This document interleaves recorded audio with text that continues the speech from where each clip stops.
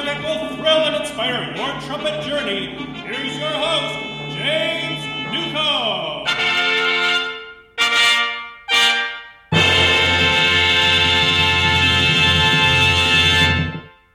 What up, everybody? I'm about to get on to the call with Ken Larson of Ken Larson's Brass Works. It took us quite a while to get the stars to align so that both of our schedules could line up to get a Zoom call, but here we are. I'm just about to get onto the Zoom call now. What can we say about Ken Larson? He has been there and done that, to say the least. He has performed in just about every orchestra, opera, ballet in the Los Angeles area that you can think of, including the San Diego Symphony, the Los Angeles Philharmonic, Los Angeles Chamber Orchestra, the opera there in Los Angeles. And now he teaches at the Interlochen Academy, trumpet. And of course, he has his famous company, Ken Larson's Brass Works, spelled with an E. I just wanted to take a minute to let you know what you're about to hear. I haven't even started the call, so I don't know what exactly is going to happen, but I'm excited, and let's get to it. Before we got on the call, I just recorded a little intro for people who are going to be listening in. And so we can just dive into whatever. And I guess where I want to start is back in the day, I used to be trying out for symphony orchestras. And that you and I met in Indianapolis at the concert hall there. And I did my thing. I didn't advance. But you were there, and you and I talked. It wasn't longer than 5 minutes. But you were there, and you just have to refresh my memory, but you were there just to try out horns in a nice concert hall. Is that correct? Then I could teach the kids how to do it. So it's a multifaceted purpose. You want to try out your instruments and just stay fresh, stay in the game, Absolutely. so to speak? Okay. Absolutely. No, it's because I teach at this kind of weird, I guess it's not a weird boarding school, but it's unique. I really like to try and make sure that I'm in as good a shape as I can be in. I can't remember how many years ago. I was probably still flying out to LA to work up in Santa Barbara at that point. In the last 5 years, that has gone away as well. But I remember I made the deposit, and it was too late to get my deposit back, and I really kind of wanted to stay at home and sleep. But your deposit for the audition? Exactly. Okay. All right. So you're invested, and you had to do it. Yeah, absolutely. And I had worked up the tunes. It was interesting because I saw some people that I won't name their names because they have jobs. I didn't expect to be there, actually. And actually, even the hall really surprised me in terms of, I don't know if you remember, it seemed really small, even smaller than I expected, and really live.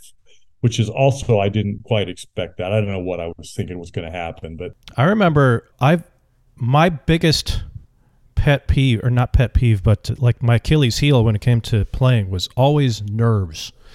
I used to get just unbelievably nervous in playing at a campfire for the kids. As when I was the camp counselor, I'd get out my trumpet and I'd be just terrified. It was just something that I had to overcome. And that particular audition wasn't prepared. I didn't have my chops ready, either physically or mentally. I just didn't have it, looking back. But I do remember going in there and just not feeling at all nervous, completely comfortable in my own skin. And it was wonderful. Turning point. Yeah, I still get nervous. And that's something that I try and teach the kids, that you can't affect what people are thinking, so why care? Yeah, but how do you know when is it a good nervous versus a type of nervous that's affecting your performance deleteriously? Debilitating. Yeah, boy, oh boy, oh boy. I think that it can go that way because as far as I'm concerned, it's 92% mental. 92? 92%. I stole that, I think, from Vince Penzarella. I think he had that on his door, maybe 90%. But if it's all in how I view the situation. And I think if I recall, what freaked me out about that one was the order of the tunes, and it seemed like there was some high piccolo playing followed by an extremely low tune at the end. And that freaked me out because I knew nothing was going to come out on my end. My low playing at that point, even though while I was in Los Angeles playing the opera and the master chorale and a lot of those things, I was playing third trumpet. But since I moved back here, all I ever play is first trumpet or lead trumpet in the big band. So it's gone the other direction, and I'm just lazy. I don't like to work that hard. A lot more work for me. Yeah, I didn't answer your question as far as I think you decide.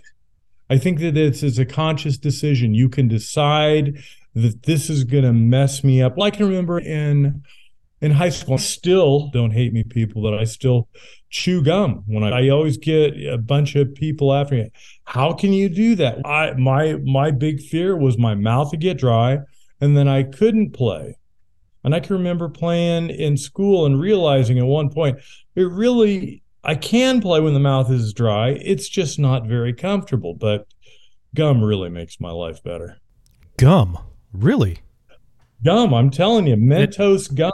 Oh, yeah. Yeah, I probably chewed about 10 pieces at this big band Christmas we did this afternoon.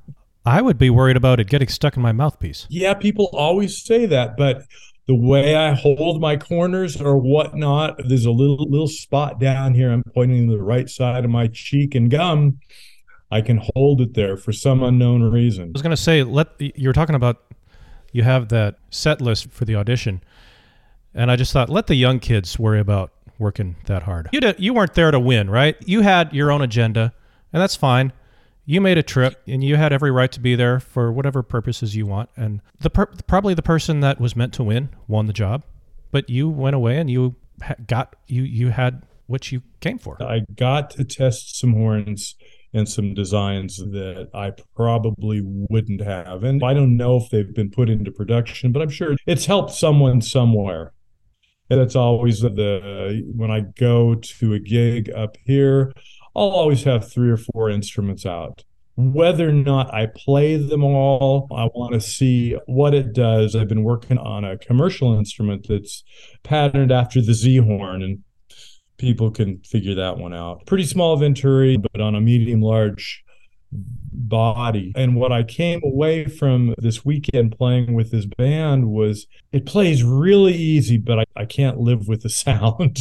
There's a whole bunch of questions that are come to me as you talk that I want to cover, but I always like to ask every person that I have on the show about your own personal history. How'd you get started on trumpet in the first place, and when did you take it seriously, make it a profession and whatnot? Oh boy, I probably took it seriously from the Thursday that I had my first private lesson when I was probably 8 years old. I sang in the church choir, sang in the youth group choir. Music was always very appealing to me. It made me feel better. And I wanted to play guitar. And so my parents bought me an accordion, figuring the old Norwegian man next door could teach me how to play. But Axel Smith was much more interested in drinking beer in his shed than teaching some little kid how to play accordion. And I have no coordination. Anyhow, I got a bugle at a church rummage sale. My friend Bobby Radcliffe, who's in the Boy Scouts, taught me how to play bugle. At that point, let's see, when I got old enough, like I said, probably 8 years old, 9 years old, something like that, there was the Optimus Youth Band in San Diego. My mom signed me up for that, got a rent-to-own trumpet, and she told me this: if you memorize your fingerings before your first lesson, then we'll buy the trumpet for you, which was on a Thursday. So I got up early Thursday morning and memorized my fingerings.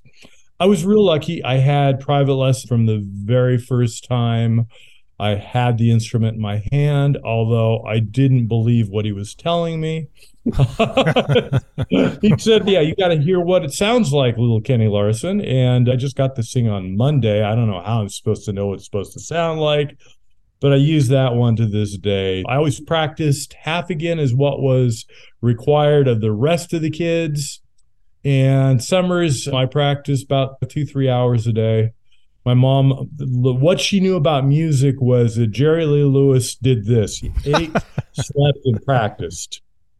My mom couldn't carry a tune if you put it in a 5-gallon bucket and sealed it shut. I knew I wanted to have something to do with music, but I thought I'd play in a band of some sort. But apparently that's not what my sound was like. And I'm still playing in big bands and that sort of thing, but that's not what I do.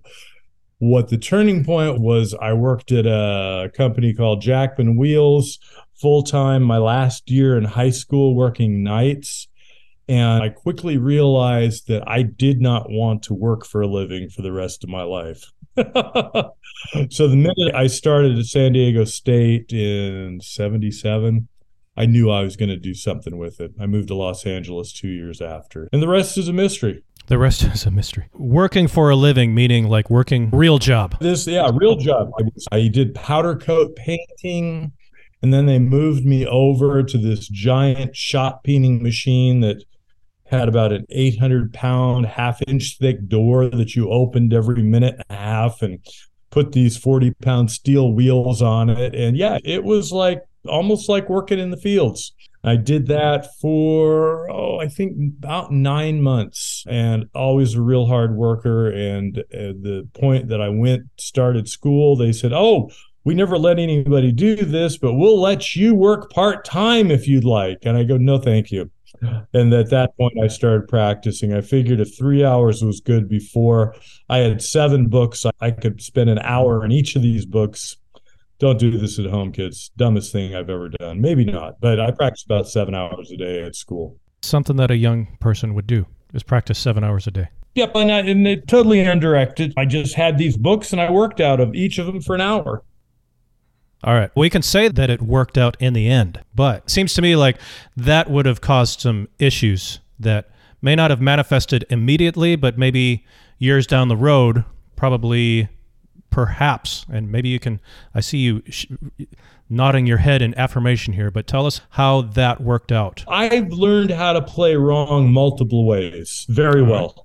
Okay. How's that? In terms of when I moved to LA in 79, I went to Cal Arts. I studied with Mario Guarneri, and Roy Poper would help me out. But it was a real weird thing. I got my wisdom teeth pulled, my embouchure slipped, and I had a big beard, and you couldn't really see it, but it just didn't quite sound right. So I probably spent the next 10 years trying to fix my face until I discovered Caruso, the 6 magic notes, and that fixed it magically. Really? All by itself. Yeah, it was. I started teaching a bunch of kids. I had no interest in teaching as a young man. I just wanted to play gigs, and that's primarily what I did and how I made my meager living. But it's at one point I was given like 20 students at this high school, and basically all the kids needed to do was to learn and memorize all their scales. So I did these magic notes at the beginning of their lesson, played scales with them for half hour, 45 minutes. And then I did the magic notes at the end with them. And I did this, I think I was there 2-3 days a week. And it moved where it needed to move. And I've lived relatively happily ever after. What are the magic notes? Basically, Poo-Too-Too, G through C, and G in the staff. It's a half note, whole note with a breath attack to start with. You keep it on your face. You do a exhale for 2 beats. After you get done playing the whole note, inhale through your nose. And this is verboten in many places, but Vince Penzarella made it okay for me. Thank you, Vince. Which, by the way, I've never sat in the same room with him. I did a couple of phone lessons with him, but he totally changed my approach to playing the trumpet. All right. Would you consider him your primary mentor? It was late in life. I was in my mid-30s. Now, Mario was probably my main mentor, and he just turned 80. Wow. And he was a great musician, great sound. All he was interested in was you making a great sound and being able to spin a phrase. Turn a phrase. It was a very interesting way he taught. He would I'd come in, I'd play something, usually the Rochu, the Bortogni things. I'd get through about a phrase and a half, and he'd grunt and moan at me and say, that's not it, rub his face, demonstrate something. He'd say, yeah, it's like this. You want to go get coffee? And that was how my lessons went because I was low man on the totem pole when I first got to CalArts. So I may have missed this, but what is Mario's last name? Guarneri. Guarneri. I think you said that and I just missed it. Nah, I probably left that out. I'm trying to be nice. I'm trying to give you the benefit of the doubt for the benefit of our listeners. I appreciate that. No, I leave a lot of stuff out when I'm talking. I don't want people to think less of you. You understand that? I'm trying to. Oh, it's all good. Okay.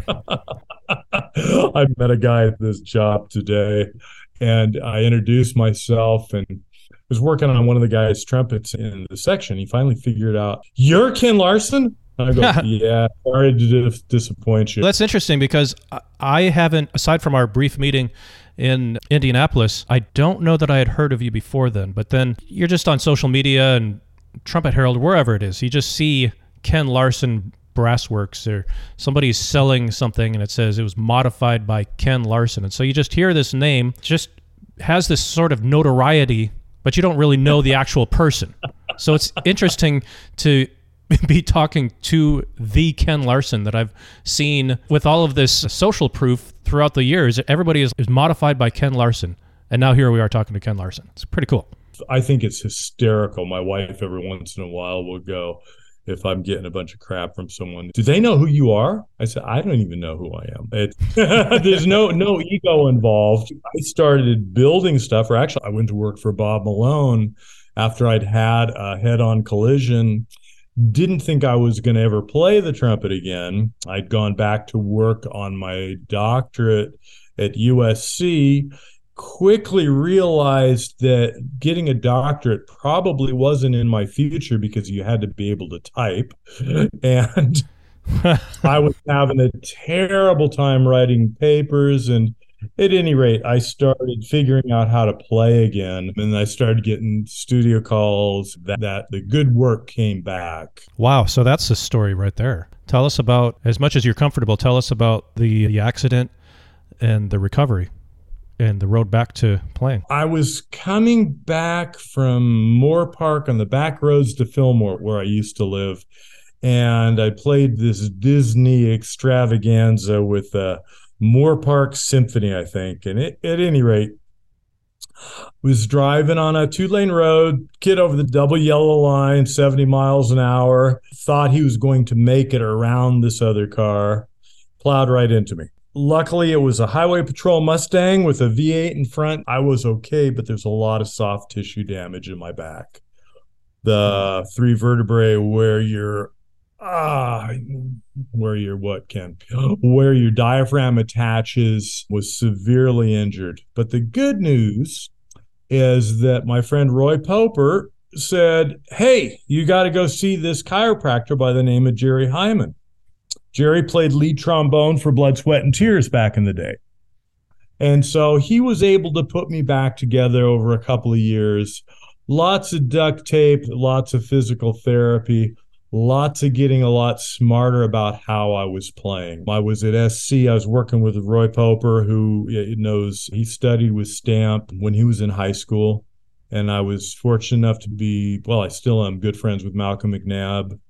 And he helped me as well, just trying to get smart about playing. And vicariously, although I never sat in the room with Jimmy Stamp either, Jimmy Stamp put me back together. I've heard many people say that injuries, and nothing is not necessarily as severe as what you're just describing, but people lose teeth, get injuries, they get implants, whatever, and it forces a wiser, a more efficient approach to playing.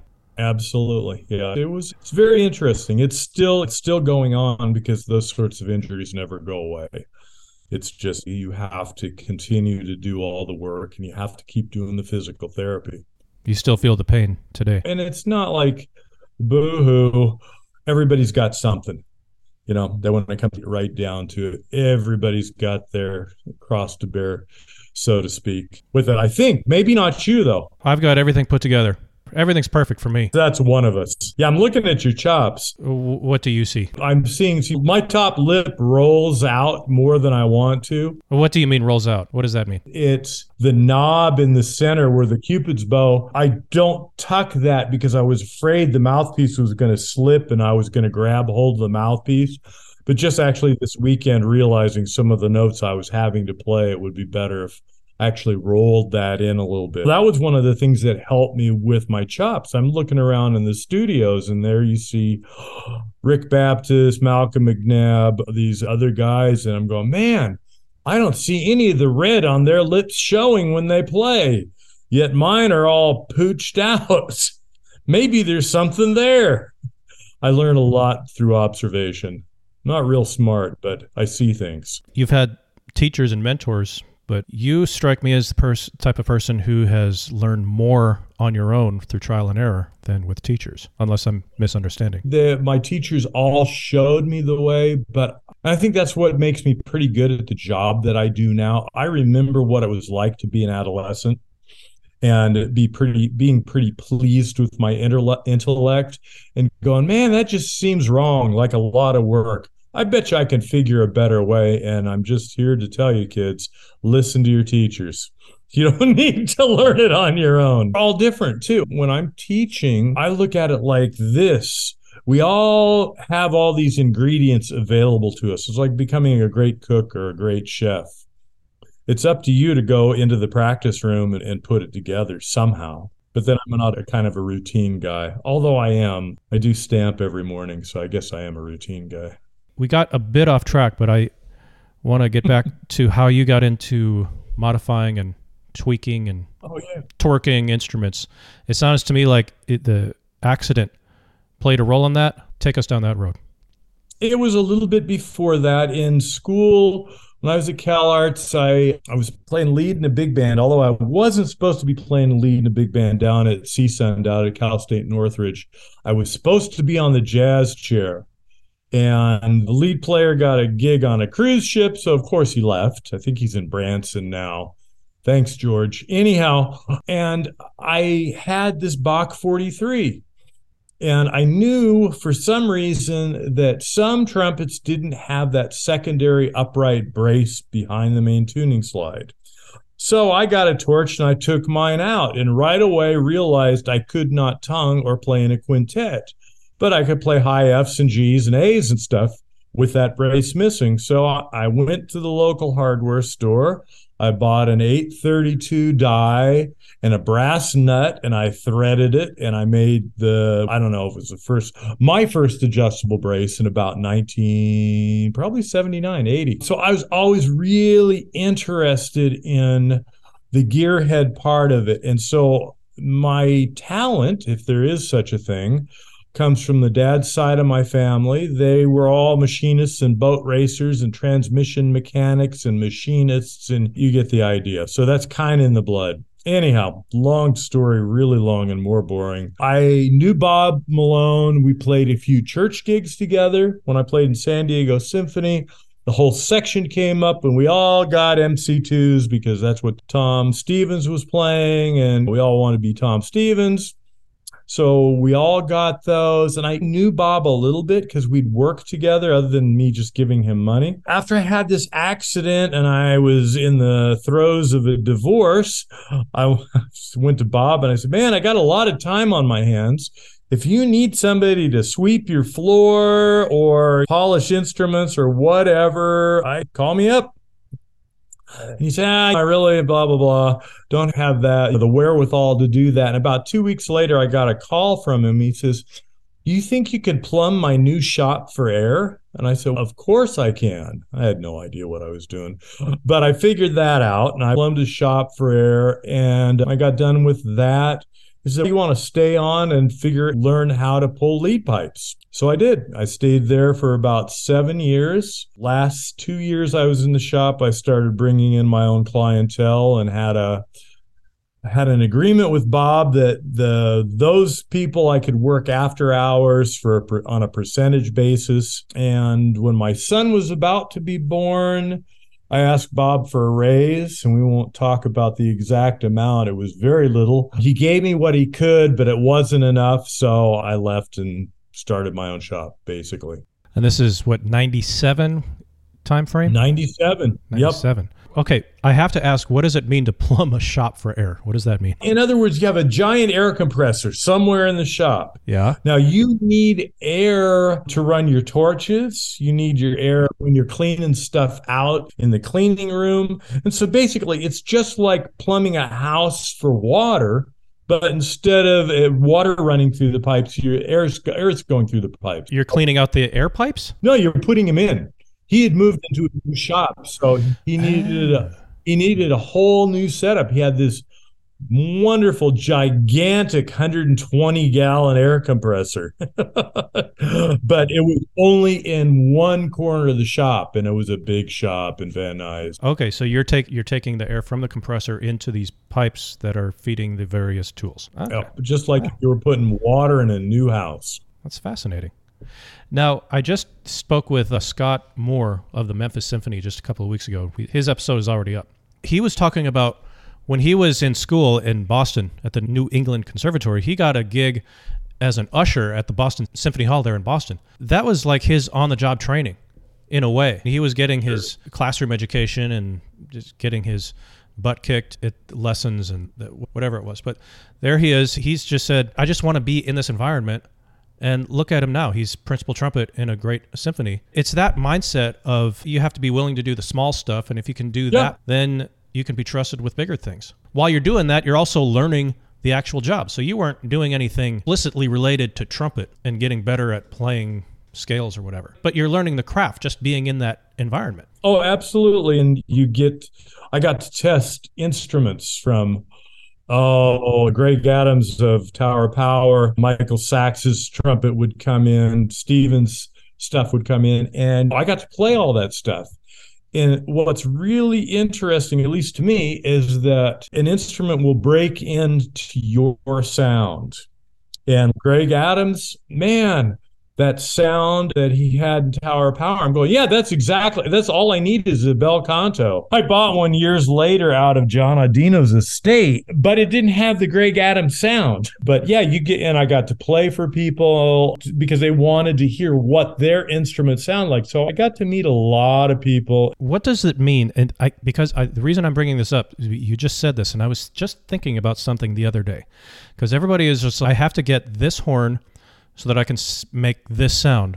But you said something along the lines of the horn will break into your sound. What did you mean by that? At a molecular level, an atomic level, if you will, the metal is going to not create, but respond sympathetically to the energy you're putting in. It proved itself time and again. You would get a great trumpet player's horn in your hand, and you could hear that sound with you playing it.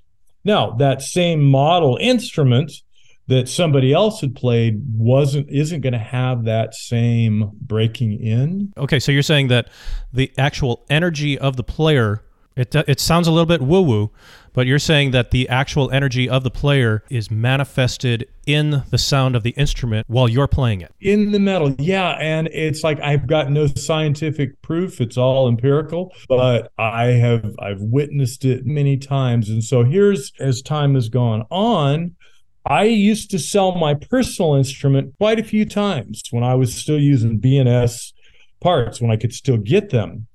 And about every month or two, one of my students, or I'd be at a show or somebody, and they go, and they play my horn. Now, there was one just like it on the table, but they didn't want that one. They wanted mine. I'm not thumping my chest saying I got this great sound, but there's something to it. And it's a real, all this stuff, as much science as there is black magic in it. We could go down the water key cork. You know, that's one of my favorite things. Water key what? Water key cork. One of the jobs that I had when I worked for Malone was one day he gave me a research assignment. He said, I want you to determine the optimal point for the water key spigot on our tuning slides. So I built a slide and he said, yeah, put it all the way up on top. I want to see what that does. Then patch it. And then move it down 100 thousandths. We'll try that. And so we went all the way around this and then finally determined where we were going to put it. Then we had to decide what size hole it was. And again, this sounds like black magic, but there is just some very strange things about how the metal vibrates, even if the air isn't going through it on the third valve slide. This is a 3-hour conversation right here. I would love to have it sometime. It sounds wacky on the surface, but I've been alive long enough to know that there is definitely a lot of merit to what you're saying. And like you said, you can't prove it, but you just know. This is what I do at clinics, and I do this all the time. I'll say, okay, anybody have a rubber water key stopper on your instrument? You get your horn clean, you got a neoprene on there. Great. Come up, play it. Yeah, they'll play it. I said, okay. I pull the rubber neoprene out and put a natural cork water key cork in there. And they play it, and their eyes get huge and go, what did you do? I just changed your water key cork. All of a sudden, and everyone in that room can hear the difference in the sound. And I don't tell them what I did or what happened or anything. Same thing with Mahaz now has a big screw so you can adjust the tension on the water key lever. If you tighten that up, the horn tends to get more centered and tight, I'll say. And as you loosen it up, the sound starts opening up. How could a rubber stop in the water key versus a cork, how could that affect a person's sound? This is the part where you got to hear it to believe it, number one. Number two, after you've heard it and you believe it, then you can ask the question, how? And at that point, you're looking at the instrument vibrating as a whole. Could also be a placebo effect where you're saying, Ken Larson just tweaked my horn, and then all of a sudden, and it has inside of your head, you're thinking, I had a great master technician work on my horn, and now I sound better. Is that possible? I'd agree with you if I hadn't done it behind their back by just looking. I say, just let me take a look at this. Yeah, there is the 92% mental. I know in my own playing, I cheaped out. I bought some composite corks for my own horn, and I put it in. Sound's not there. I know. And the only other story that I have, no, there's many stories I have, but we did some heat treating on my Schilke on my piccolo many years ago. Bob fixed it by adjusting the water key. Don't ask me. But I know it to this day, there is a shim that is super glued onto, it's basically a nipple extension on the third valve where no air goes through when you're playing it. And it's either a good trumpet or a bad trumpet. If that thing fell out, you would know it immediately. It's crazy. It is. But your big point with this is that the actual energy of the person playing it translates into a specific sound. And one person playing the same horn will get a completely different sound out of it. I think maybe I'm butchering what you've just said. I think we went off on a tangent. The original premise was basically, I had the same experience with Malcolm McNabb's trumpet. When I used to hang out up at his house, I worked on doing carpentry work on restoring one of his houses, and I got locked into his house one day. And of course, he had an alarm system on it. And I was done doing the trim around the floor, and so I'm going, well, what am I going to do? Sat down at the piano, picked up his trumpet with his mouthpiece on it. It's like that sound was in there well before I ever worked at Malone. You got to experience it to believe it, but I've seen it time and time again. Yeah, maybe it's one of those things that you can't explain it on a academic level. You have to understand it on a spiritual level, and that can only come through really experiencing it. I think that if you played one of these instruments, you would think that this is just a really great instrument. And maybe it was. I'm trying to think of my best story with that was when Bach made, can I say Bach on this show? Anyhow, made some trumpets for Malcolm way back when. And I remember when he first got them, I played them and went, "You're going to play these things?" I didn't say it. But that's exactly what I thought. A year later, I came back to visit him, played the same instruments, and it was remarkable. It had broken into all of a sudden, and there was no difference with the instrument. other than it was a year older. It's not like the metal is alive. No, I'm not saying that at all. I get that. And I was saying that as a fact. The metal is not alive, but the molecules, that, as you said, is it that they conform to the energy of the person, or just don't understand how to explain this? We could go another route. This will even make it more confusing. Perfect. When you anneal a bell, I can't explain why when I heat brass to a certain temperature and I quench it in water, it makes the metal soft. But it is real. It does that. Heat is energy. Sound is energy. Wouldn't it follow through that they would still have an effect, maybe to a lesser extent and over a longer period of time, that the heat would make it? It's very strange. I know that during COVID, when I wasn't getting out to shows, my business suffered. I think that a lot of that was not getting instruments into people's hands for them to experience that. And of course, the economic, I'm going to spend $3,000 on a trumpet that I may or may not ever get to play in public. The shows and playing the instruments, it makes sense in my head, but it's not coming out, so it's making sense. We went off on at least 8 rabbit trails, I counted. At least 8. Yeah, there's a bunch of holes. I think tangentially. There's nothing linear about my brain cell. It's all good.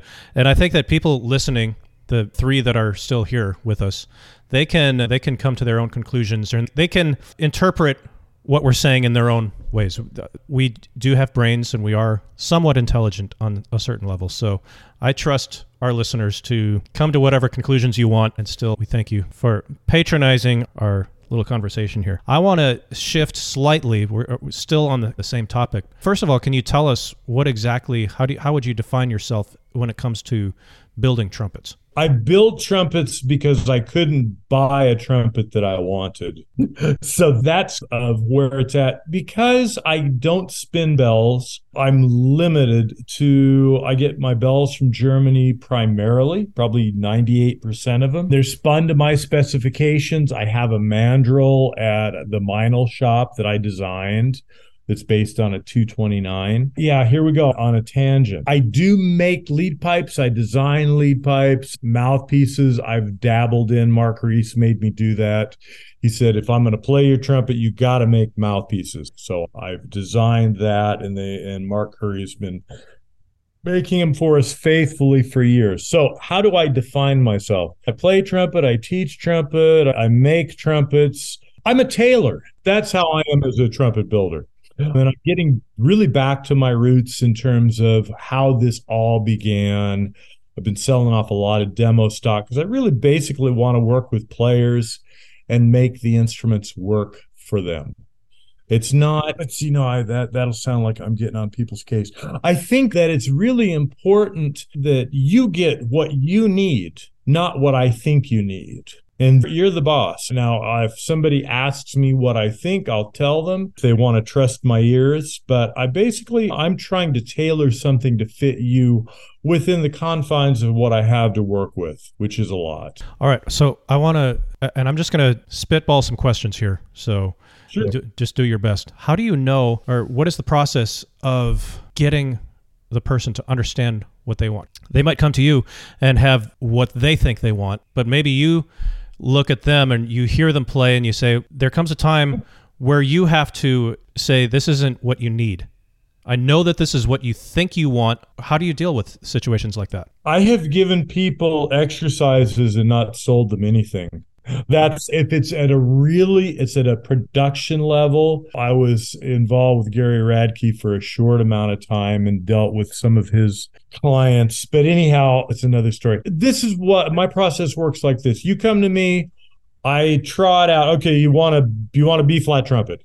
I trot out half dozen B-flat trumpets with different bells on them, and I say to you, I want you to play all of these, and I want you to just play the open notes. I'm not interested in how this feels, but which of these are closest to the sound that you hear in your head? If I can get someone to do that, then we got something to work with. If they get distracted, like trumpet players like to get, then it's very difficult. But if I can get them to do that, chances are we're on a very good start, because then we can deal with resistance and feel. And nobody ever wants a trumpet that they go, oh, I need this to play tighter, which indeed most of the time that is the case. I try and find out where they want the resistance, but everybody is going to say, no, I don't want any resistance at all. Think of one player, Tyler, down in Nashville, and he truly doesn't want any resistance. I've got a horn I built for him sitting on my living room table, and oh my God, it's a hose. Very little resistance. So people they don't want to believe that, they just want it to blow open, but that's a balancing act. So it's all a matter of balancing, but you got to get someone to commit to something. If I can make you understand that the last 4 inches of the bell is what's defining the envelope of sound, and everything back from there is about feel, then we can work. If I can't get somebody to do that, I may not be able to help them. But then again, they may have an instrument that's already there, and we can modify that. So we work backwards. But I like to work from sound back to feel. I think you said something earlier, 50% of trumpet playing is 92% mental. Did I have that right? Oh, God, not Yogi Berra. Okay, you've heard that before. Yeah, if you believe something is true, then absolutely. It's going to be true until you get tired. Then the truth will reveal itself. All right, so fatigue plays a role in finding the right equipment? I think that if you look at the arc of your day, or the arc of your week, or the arc of your month even, I know when it's a full moon, I'm not going to sleep, and I'm going to have crazy good energy for all sorts of things musical and trumpet playing. And as that goes away, God, this is going to sound really woo-woo. Anyhow, but throughout your own day. Now, if I start in the morning, big band, split a lead book all weekend, I had little to no business being there, but I had a guy that could play double A's, and that's all I really needed. You may be able to play something that's way too open when you first start, but within the first 2 hours of playing, you're going to need that reflection of the standing wave in order for you to be able to play the trumpet. We didn't even get into the physics of the trumpet. Good Lord, help us. Yeah, no, it's scary, but everybody thinks they know how the instrument works, including myself. But you got to go with something. Yeah, I think fatigue makes a difference if you're looking at how long you're going to play. One of my former students who's now a band director, he studied with me at camp 20 years ago. Lord, I've been here a while. And he said to me, I'm not particularly efficient, and I don't play that much every day, but it needs to be pretty open. And he was absolutely right. We designed a horn for him that worked real well. I think what I was getting at when I brought that last topic up is your state of mind is probably going to play a role in how a playtest is going to go. If you're having a bad day versus if you just won an audition, you're going to be in a completely different mindset. And so how do you prepare yourself mentally, not just to play, but so that you can have the best possible representation of your playing? Oof. So you're describing my most desirable client and my least desirable client. Okay, so I think that you, me, everyone as an individual has to come up with as much consistency as humanly possible. And if I can remove my ego from it and accept, and this is what Malcolm would tell me time and time again, if we were working on something, I was getting frustrated, I couldn't do something, he would simply turn to me and say, yeah, you're not quite warmed up enough to do this yet. So it's always a progression. We're always going somewhere. Don't have an answer to your question. It's so individual. And it's so much wrapped up in your head. I'll ask you the question. Do you index? I know I'm not supposed to do that. I read the rules. Do you index your mouthpiece when you put it in, or do you just slap it in? On the Reese piece, here's a nice tarnished one on my computer table. We got a little star on it. And so that you can line it up as you put it into the lead pipe to the optimal place where it sounds the best and feels the best to you. That's free consistency. When I was working as a trumpet player day in and day out in Los Angeles, I swabbed my lead pipe and all my horns at the end of the day because I wanted it to feel the same tomorrow. That's free consistency. Don't go try trumpets and expect to find something when you're all beat up. There's the answer. Like at these shows that we go to, it's probably the worst place, but it's a necessary evil. You go around and you play every trumpet at every table, and you are stretched 6 ways from Sunday with your face. You're not going to really find the instrument, except for it'll be the one that, your hero plays. And then you expect to sound like that person.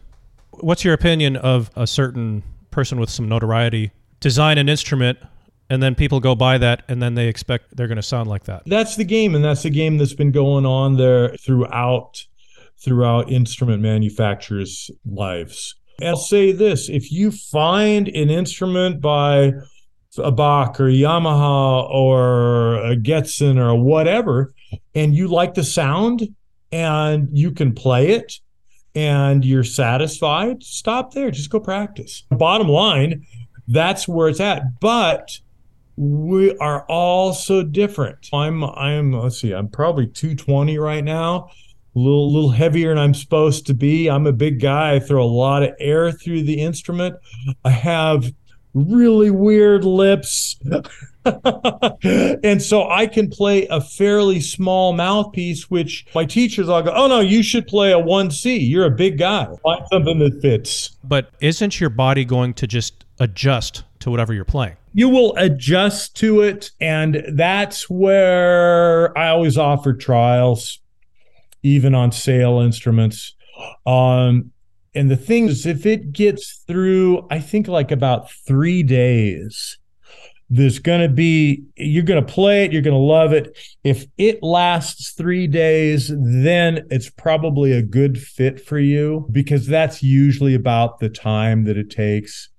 I tell people, keep it for 2 weeks, work through that. If you get it home and with a day you can't make a sound, but there's all sorts of adjustments on my instruments, movable braces and all sorts of things and it really helps if you're sitting in the same room with me to set that up. Roy Poper was just up here. I built him a new B-flat trumpet and loved it, was really happy with it, except for the third valve slide got damaged on going back to Ohio. And so he took it to a tech, and the tech fixed that, but took the trumpet apart and didn't mark where the braces were. And he went like bonkers for about 2 weeks. This is James Newcomb on the Trumpet Dynamics podcast, and we have the great Ken Larson on the call with us.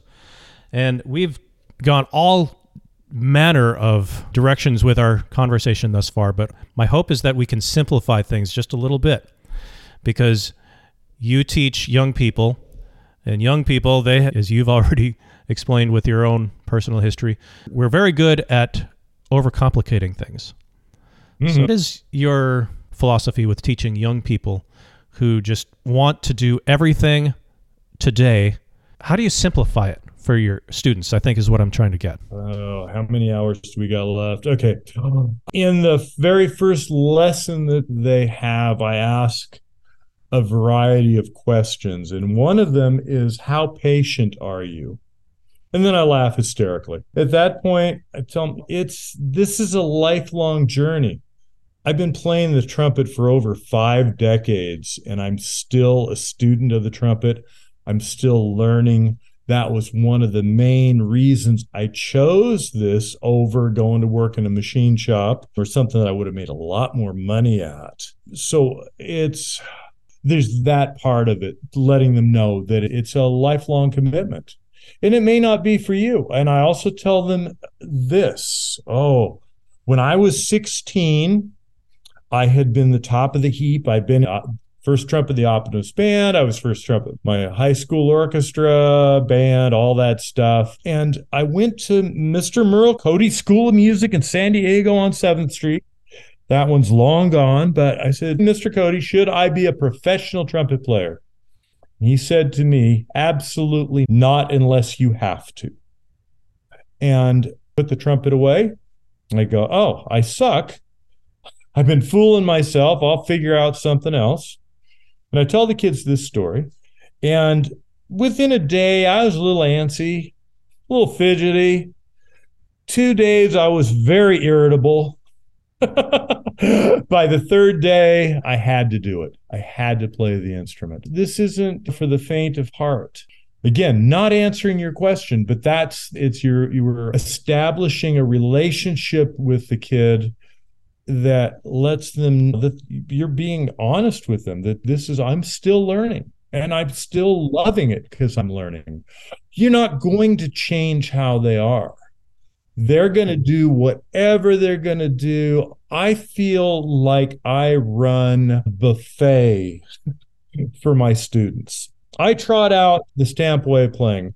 I trot out Schlossberg. We do Adam. We do Caruso. I do, Maggio. Anything that I can think of that might work for them. And then at the end of the first week, because we have group lessons for the first week, I said, I want you to choose one of these things, and this is how we're going to work towards the end goal. The kids at Interlochen, the really cool part of it is once they get into it and they see all their friends practicing, they get better a lot fast. But as far as changing their minds, no, I accepted when I first got there, all I could do would be to present the materials. I don't even try and change their mind because they're kids. And kids are stubborn and they know everything. They know everything, and I remember it all too well, so I can't really be upset about it. Right. I had the same thought. In fact, I'll sit there and tell them, I said, I know what you're thinking right now. Oh, no, really? I say, yeah, you think I'm full of crap. You think that you're going to figure out a better and easier way to do this. And I'm here to tell you what George Cable told me in my very first lesson, that I had to hear it is all you need to know. And I will point to my board that says 92% of it is hearing it, 6% blow for it, 2% lip, tongue, jaw position. Can you give me that name again who said, should I be a pro trumpet player? Who did you ask that again? Mr. Merle Cody. He was the director of the Optimus Youth Band. He was a band director at Horace Mann Junior High. He had a school of music in San Diego. And in those days, it was wild. There were 5 music companies like on every corner. There was Ozzy's. They had their own band. There was Cody's School of Music. There was the Thurl Piano. There was a guitar place downstairs. There was a couple other music stores all within 2 blocks of each other. It was wild. It's not like it is now. It has definitely lost that community element with everything being online. It has its conveniences, its advantages, but we have definitely lost that personal touch that we once had. And I'm younger than you. I'm a generation behind you, but I remember the day I was just talking with my wife about the band room was just where I wanted to be when I was in high school. I didn't want to be anywhere else. I didn't even play. I'd be tired of playing for the day, but I just wanted to be around my friends. That's where my friends were. Absolutely. We ate lunch there. Yeah. We hung out. That's where we hung out, all the band geeks. It's interesting how we were the runt of the litter in high school, but if you stick with it long enough and you play it like professionally, you're like the creme de la creme of society. Isn't that interesting? It's wild. Everybody thinks, oh, he plays for the symphony. Wow. Oh, yeah. I had to put on my ring-tailed monkey suit and go to work. That's your musical real job. Absolutely. But yes, I was asking about that Merle Cody because that's makes you think, and that's like wisdom being imparted to the young person. Should I be a professional trumpet player? Not unless you have to. And when you first said that, I was like, what does that even mean? Unless I have to make money? But then you think about it, and the more you were explaining it, I was like, I get it. I have to do this. I can't not do this. Exactly. And that's I think the real passion, and where I'm truly blessed and fortunate and everything else with this job. I look at what led me here, and it's serendipity. It's really wild. I get some of the best students in the country, and I would say 95% of them are dead set serious about this. Some of them are trying it out. I get one every few years that I'm here because my mom wanted me to be here. And then they get excited about it, and they're not going to be professional players, but they're going to come to our concerts. They'll be patrons. Yeah, exactly. And they're going to have a lot of money. Yeah, they'll be lawyers and they can pay your salaries. Exactly. It's not like they're without a purpose. Indeed. Yeah, makes us laugh, but it's true. There's my colleagues, they actually, when they're speaking with the administration, that's one of their angles that they use to get funding for us in the brass department. It cracks me up. I'm saying, you told them that? They go, look at this guy. His name is on my door. The president of an energy company. He got more money than God. Ken Larson has been with us, and sadly, we have to part ways for now. I want to invite you back onto the show sometime. What you were talking about with the energy translating into meshing with the metallurgy, that's something that I've thought about it, and I just curious about that. But then you brought that up, and that's definitely something I'd like to examine further. We just talked about your story and your personal history on trumpet and this one, but if you're up for it, I'd love to dive deep into that. We'll find some time. It's been a pleasure. Yes, sir. This is James Newcomb on the Trumpet Dynamics podcast, and we've been with Ken Larson of Ken Larson's Brassworks. Where are my manners? What is your website? www.brassworks.com. With an E. Yes. Why please. Is it with an E? Because that's what was available. When I went, I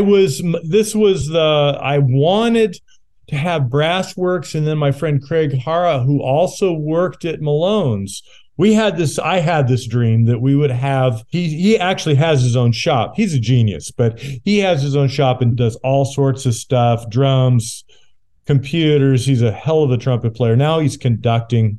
I thought everybody could have their own Brassworks. So anyhow, that's what I could get domain-wise, and I wanted a .com. All right, that's been great, Ken. Thank you for being on the show, man. My pleasure.